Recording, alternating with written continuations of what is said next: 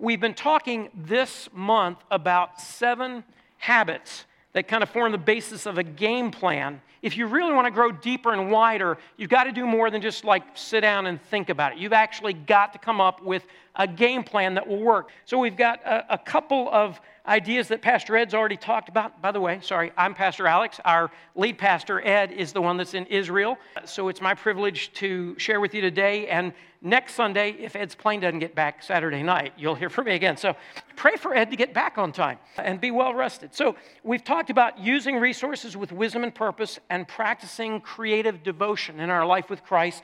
We would have been talking about investing in community, except we had a snow day. Everything got messed up. So today we're talking about nourishing others out of personal wholeness. So how do we bless others, make life better for the people around us out of not just a sense of duty or being dragged into the situation, but because we are overflowing ourselves with the love that God has poured into us, and it kind of spills out from our life and it impacts the lives of the people around us. So this morning we want to talk about nourishing others out of personal wholeness. Now, well-known church growth expert that I read this week, his name's Ed Allen, wrote about this very subject in a study we used several years ago. This is what he said: I am convinced that we are designed to nourish one another, to take care of, to encourage, to sacrifice for, to instruct, to develop and feed one another. We were designed for it. It's when we are at our best, it's when we feel best about ourselves. Now, he goes on to say that we can't take care of others very well if we're limping along ourselves, if we're overwhelmed, if we have no margin in our schedule or spiritual life. So we also need to cultivate personal wholeness, and out of that comes nourishing others. Now, this general idea of us pursuing our relationship with God and then God using us to bless other people, that idea goes all the way back to the very first book of the Bible. In Genesis chapter 12:2, God is talking to Abram, who is the father of Israel, and he's giving this promise to Abram, and it's a promise that extends to us today. God says, I will bless you so that you will be a blessing. I will bless you, which is great. That works out really well for us. But he's not blessing us just so we can be fat and happy. He's blessing us so that we in turn can bless others. And you'll find this same theme all throughout the Bible. In the New Testament, we find it in Paul's writing to Timothy. So I've got this reading from 2 Timothy up on the screen. It's from a modern translation, the New Living Translation. You can stay seated. Would you just read it aloud with me? Because I want you to get how Paul kind of packaged this idea of you're blessed and then you turn around and bless others. So let's read together. In a wealthy home, some utensils are made of gold and silver, and some are made of wood and clay. The expensive utensils are used for special occasions, and the cheap ones are for everyday use. If you keep yourself pure, you will be a special utensil for honorable use. Your life will be clean, and you will be ready for the master to use you for every good work. All right, now we're going to look at it in a different translation. This is from the English Standard Version because that's what many of you are reading out of in our daily devotional book. And it's the same idea, just a little bit different wording. I'll read it. Now, in a great house, there are not only vessels of gold and silver, but also of wood and clay, some for honorable use, some for dishonorable. Therefore, if anyone cleanses himself from what is dishonorable, he will be a vessel for honorable use, set apart as holy, useful to the master of the house, ready for every good work. So Paul is using this hypothetical example. This is something that can happen in the real world, and he's using that to illustrate a deep spiritual truth. He's teaching with a parable, just as Jesus did. He's saying, look, in a house, in a big house, a house where someone of means owns the house, there are two kinds of vessels or containers or serving utensils, kind of like pots and pans and pitchers and platters and all of the stuff that you use to serve with. You could divide them into two general classes. There are the honorable ones, the valuable containers, which are made up of precious metals, and they're used for noble and meaningful purposes. They're used for special occasions when company comes over. They're the ones that you set out at holiday meals and you polish them up before anybody gets there because they have the family initials on them, or it was grandma's teapot. And so it holds this place of high reverence in your household on the china cabinet or whatever, and everybody walks into your dining room and they're supposed to go like, ooh, that looks nice. Now, there are other containers. The English Standard Version says dishonorable because it's the opposite of honorable. So these are the containers that are not things of honor. This is Tupperware. This is, your cheap silverware that if it goes down the garbage disposal, you don't lose any sleep over. It's not the fancy stuff. These are the everyday containers that are made of wood and clay. Back then, they were earthenware, pottery kind of things, or our days probably plastic. They're perfectly functional, but unlike grandma's silver platter, nobody cares if they break or get lost. Paul seems to be asking us, hey, what kind of vessel do you want to be? He changes halfway through there and he says, if anyone cleanses himself from what is not honorable, then he will be a vessel for honorable use. If we are careful about what we do with our spiritual life, then we become a God-honoring utensil. We become a tool that's useful to God for any kind of work. We're set apart for His holy purposes. We're useful to the master of the house, and we're ready for whatever good work God puts in front of us. Now, what I am not saying, let's be real clear about this. What I am not saying is that our goal in life, our challenge, if we want to be followers of Christ, is let's just polish ourselves up and try to do everything we can to be really good people, and then if we do that, God will like us, God will love us, He'll respect us. Because that's not at all what the Bible says. The Bible doesn't say, oh, be as good a person as you can because that's what pleases God. The Bible makes it really clear that there is no way we could ever do enough good stuff to impress God. If you piled up all of our good deeds, forget about the bad stuff, you just pile up all of our righteous acts, it would be like a pile of trash before a holy God. So not too impressive. But the great news for us is that we don't have to worry about that. If we, in faith, accept the gift that God gave us in Jesus, if we realize that He died so we could be forgiven and He took our punishment, then we don't have to worry about trying to impress God. The reason God loves us is because we've received His gift of mercy and grace through Jesus Christ. But once we receive that, once we become one of God's children, then out of gratitude to Him, out of a sense of obedience and a desire to be useful to Him, we do everything we possibly can to be as honorable and holy and obedient to Him because we want to be useful for His purposes. So let's break this habit into two pieces, and we're going to look at personal wholeness separately from nourishing others. And then at the end, I'll kind of put them back together, okay? So let's talk about personal holiness. Let's look for what Peter says about it. We've heard from Paul. Now let's look at what Peter says. In 2 Peter chapter 1, Peter says, for this very reason, and he's referring to the verses before where he said that God has provided us with everything we need in order to grow. So for this reason, make every effort to add to your faith goodness, and to goodness knowledge, and to knowledge self-control, and to self-control perseverance, to perseverance godliness, to godliness mutual affection, and to mutual affection love. For if you possess these qualities in increasing measure, they will keep you from being ineffective and unproductive in your knowledge of our Lord Jesus Christ. So this is the same sort of push that Paul gives us, like, do everything you can. Start with where you are in your faith, but then add these other elements to it and do everything you can, because if these qualities are increasing in your life, you can be effective and productive in serving God. You will be equipped to put your faith into action in the world around you. As you grow in personal wholeness, then you will be able to bless others, to nurture others, to make life better for them. There are tons of ways for us to grow in this area of personal wholeness. So I'm going to rattle off a number of things. I'm just going to touch on them and then zero in on one specific way that I want to talk to you about this morning. So one way that you can grow in the area of personal wholeness, having a healthier inner life, being more balanced emotionally, relationally, spiritually. One way you can do that is to hang around other followers of Jesus, people who are headed in the same spiritual direction as you. And our small groups for this semester are just getting started. So it's a great time. If you'd be interested in joining one of our groups, you can get more information out in the lobby on the right-hand side, the big blue wall, our new connection point, and find out about how to get involved in a group because it's huge.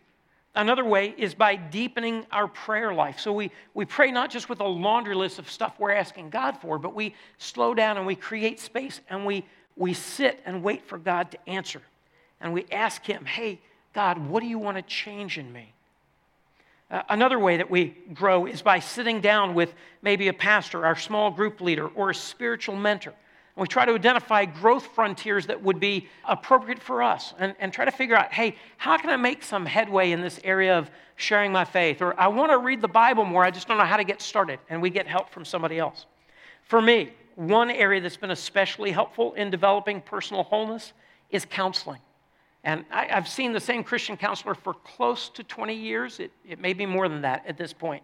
But that's really helpful to me, to have somebody that's independent and objective and skillful in kind of untangling the knots and the stuff that's sort of wound up together in my heart and in my head. I would also recommend getting a Sabbath rest, not just the Sabbath as in like, oh, Sunday, that's a day where I don't work, but I run around and do all this other stuff, and we're really busy with all the 27 other things we can't get to during the week. What I mean by that is having a time, a regular time every week, where you are able to have unhurried time with God. It's the same idea on a smaller scale as a sabbatical. And I was fortunate that Gateway blessed me with some time last fall where I could take a sabbatical, and it was really helpful to me to have time to be away, to recharge, to refresh, and to do some reading and reflecting on some topics of interest to me. Another idea is building margin into our lives, trying to create breathing room, or spiritually, financially, emotionally, time-wise, making sure that we have enough left over, that we're setting enough extra time aside, that we really are available for God to use us, so that we have the freedom to jump in when He taps us on the shoulder and says, hey, I want you to get involved in this. Books, another thing you can do. Read a book. These are not substitutes for Bible study, but sometimes books can be really helpful in helping you sort through something. One book I would recommend is this book by Peter Scazzero, was a classmate of Ed's at Gordon Conwell. It's called Emotionally Healthy Spirituality, and his premise is that there is a limit to how healthy you can get spiritually if you are unhealthy emotionally. And as a pastor, I love the fact that he bases this on Scripture and kind of helps people like me who are probably emotionally not where they're supposed to be, underdeveloped maybe, and yet it helps me see the connection between that and my spiritual life. Now, I want to take a bigger chunk of time and talk about one specific area where we can develop our personal wholeness, and that is clearing up relationships with others.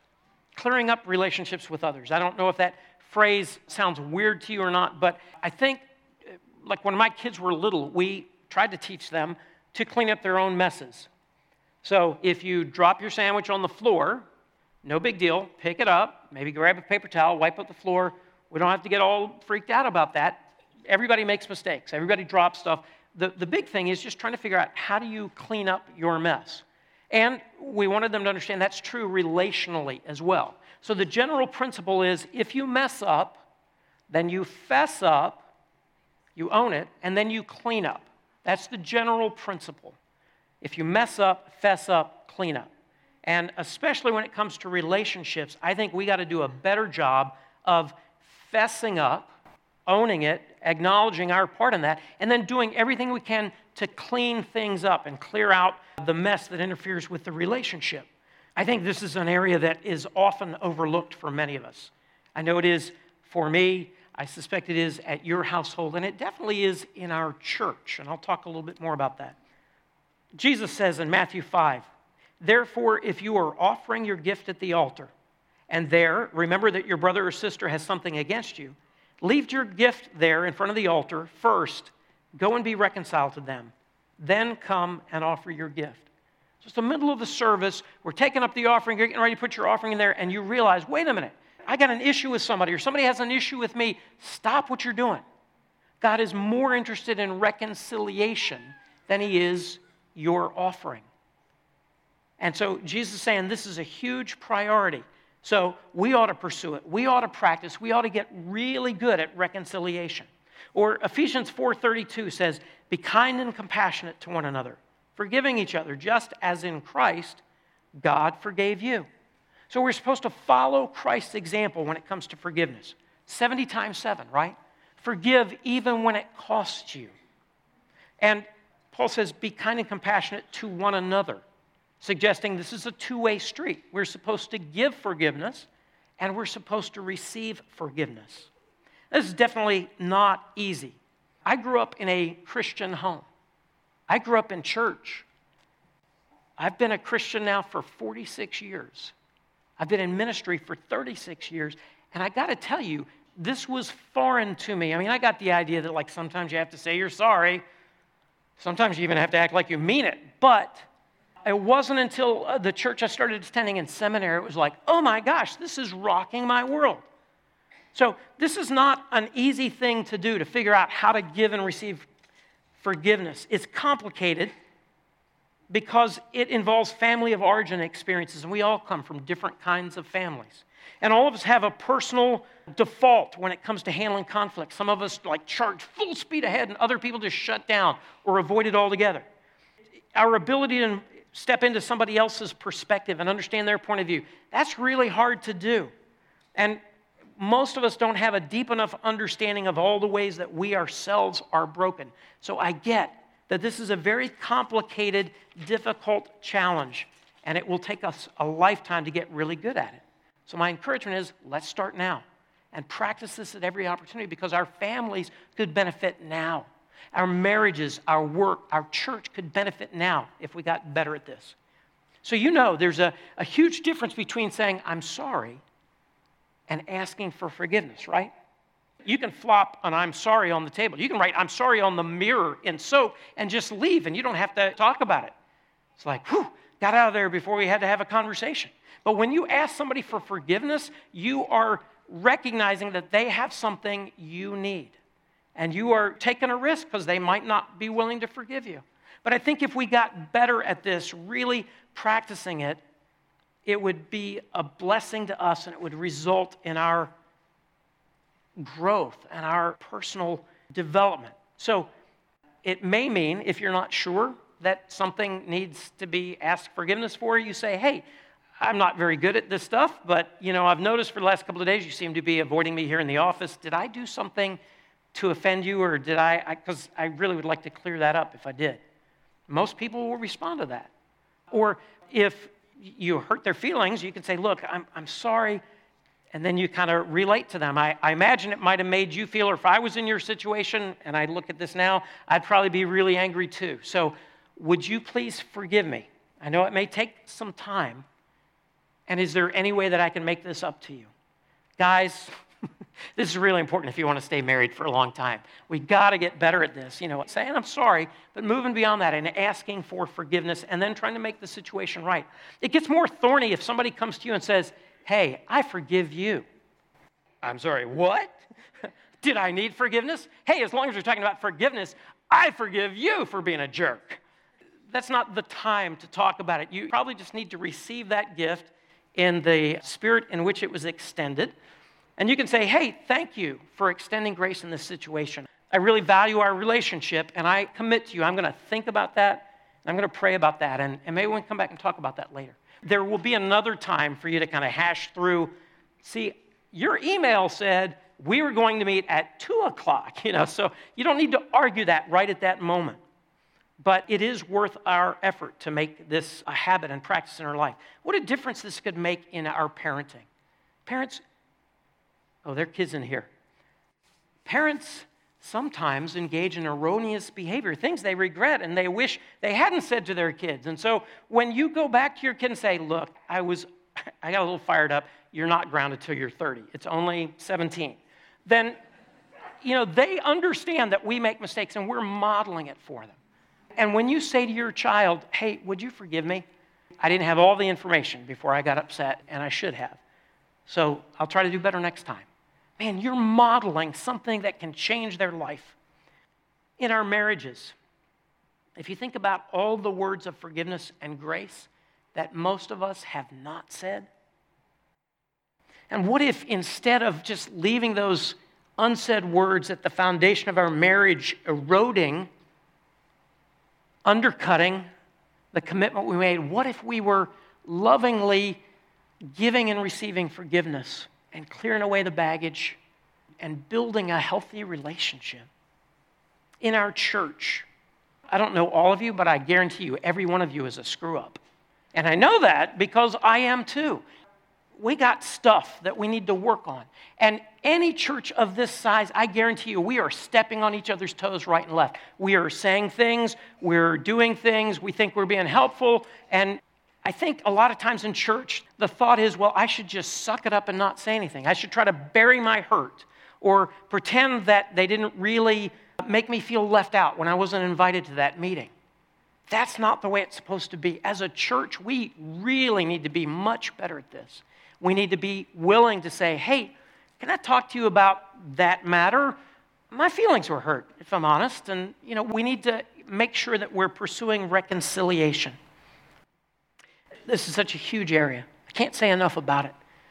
Most of us get the general principle, forgive, be forgiven, all of that. But in terms of actually working on it, actually living it out, we underdeliver on that. All right, let me switch gears, talk about the other end of this, about nourishing others. So we've talked about personal wholeness. Now let's talk about nourishing others. Some of you may be aware that there are almost 60 times in the Bible where we're told to do something for one another. We honor one another, serve, accept, pray for, submit, bear with, admonish, offer hospitality to one another. And the most often context is love one another.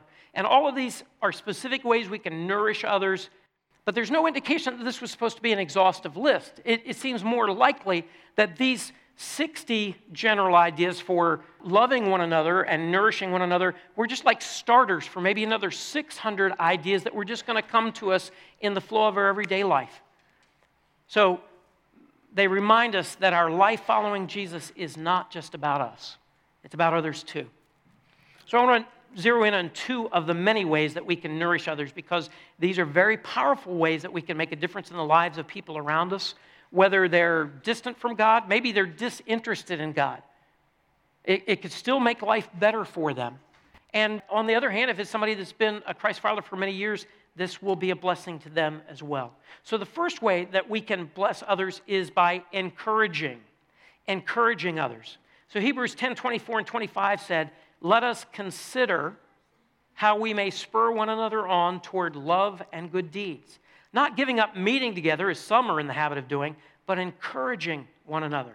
And all the more as you see the day approaching. So let's consider it. Let's think about it. Let's really try to work through this and come up with how this would look in everyday life. How do we spur one another on? You know what spurs are, right? They're sharp, pointy. How do we poke each other? How do we prod each other?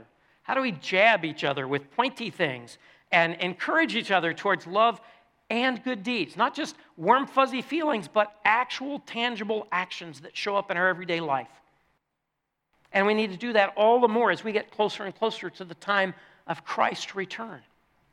So we should be aware of discouraged people around us, those who are short on hope or worn down, whether they're at church or in the grocery store or driving to work around us, on the same street.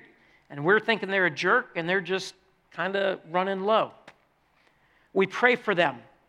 We talk to them. And by talk, I mean we mostly listen. Generally speaking, that's encouraging to people. We could send them an encouraging note or an email or call them or text them or get together for coffee. Sometimes we need to invite or challenge people. Hey, you ought to come to my small group. I know it probably sounds a little weird, but the couples in my group are about the same age as you and your wife, and I think you'd enjoy it. Let's go out to dinner one night, and then you could come over and check out my group. Or I'm going to go over to Dulles South Food Pantry and serve. Why don't you come with me? I think it'd be fun. So we can invite people along, or we can challenge people. You're talking to somebody, and it's like, wow, that sounds like a pretty heavy load. I think I would encourage you to maybe consider a counselor, because that just seems like a lot for you to work through on your own. We can challenge and encourage people pretty aggressively. And this is an underutilized but very easy and effective means to nourish other people. So encourage other people. The other way of nourishing other people that I want to talk about for a minute is modeling vulnerability. Being transparent, being authentic, letting other people know early in the conversation, hey, I got my stuff to work on too. I think so many times people perceive Christians as feeling like they are holier than thou. Sometimes we intentionally, unintentionally give people like, oh, yes, I go to church. Or we use spiritual lingo, and we're thinking that's going to make them think, wow, that's a godly person. I want to be like them. It really doesn't work that way. It's far more effective for us to be clear up front that we're struggling along just like everybody else, but we have hope. We have Christ working in our hearts, little by little, changing us from the inside to the outside. And that is far more appealing to other people, especially those who are far from God. So Paul, St. Paul, the guy who wrote most of the New Testament, modeled this approach. 1 Timothy chapter 1, he says, here is a trustworthy saying that deserves full acceptance. Christ Jesus came into the world to save sinners, of whom I am the worst. But for that very reason I was shown mercy, so that in me, the worst of sinners, Christ Jesus might display his immense patience as an example for those who would believe in him and receive eternal life. Now, Paul, at the time he wrote this, was a rock star in the early church. But he chose to say, like, are you kidding? I am like the worst, most despicable person that ever could have been in God's kingdom. But when you see what he's done for me, man, I hope that encourages you to know that there is hope for you as well. And if we let people see our struggles, our flaws, our weaknesses, and we let them know how God is working in our hearts, then maybe that will change their minds and open their hearts. So we can do it in a general way, kind of in a self-deprecating or humorous way. Hey, sorry, it's hard to teach old dogs new tricks. Now that I got this cool gray beard, people really get that, you know? Or, I'm sorry, I'm a slow learner, you know? Or if somebody makes a mistake in a very public and embarrassing way, you could say, hey, no judgment here. I got all of my stuff to work on, and that'll keep me busy for a while. Sometimes there are specific times when we can be even more transparent. You know, a coworker is talking about marriage struggles, and we could say, yeah, hey, been there, done that, still am, and I'm really glad that God doesn't get tired of me praying for the same stuff. See, that lets them know there's something going on in us where there's a sense of hope. So, you have heard me say it before in public, and my wife, if she were here, she would probably say amen very loudly, but I've got a lot of issues. I am not the easiest person to live with. And we have had a conflict-rich marriage, like that, for about 35 years. And God willing, we'll be together another 35 years. I regularly go to a Christian counselor. That's one of the reasons I'm still married, even though I'm prickly. And I'm a workaholic, and not in the Northern Virginia good kind of way, you know, like, hey, that guy's getting ahead, he's a real workaholic. I'm like in the dysfunctional, getting confused about work. I just happen to work for a church and my relationship with God, and that gets all snarled up for me. And I tend to struggle in that area. So I'm just saying that because I want you to understand every one of us, you know, next Sunday that you preach, I'm going to ask you, hey, tell us a couple things about you that are revealing. But we just need to be upfront with that and let people know that we are not at all claiming that we've got it all together. We're just as messed up as everybody else. But we have hope if we have Christ in our life working from the inside out. And I think if we model that authenticity for other people, it gives them the freedom to surface their own struggles. And it opens the door for us to maybe be able to come alongside and walk with them through that.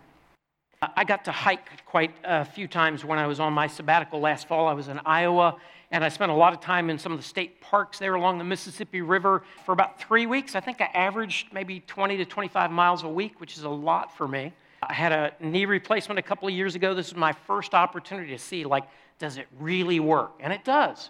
It was awesome. So I want you to imagine you're hiking and you're kind of walking through this valley, and there's this gorgeous stream. It's just rushing through the valley. The water is cold and crisp and clear, and you can hear it running over the rocks. And it's just beautiful meadow. It's quiet. The birds are chirping. Sun is out. It's gorgeous. And you see this older guy walking along. He's got a cane. He's moving real slow. And it looks like he's been hiking for a long time. Like, what are you doing out here? We're miles from any place.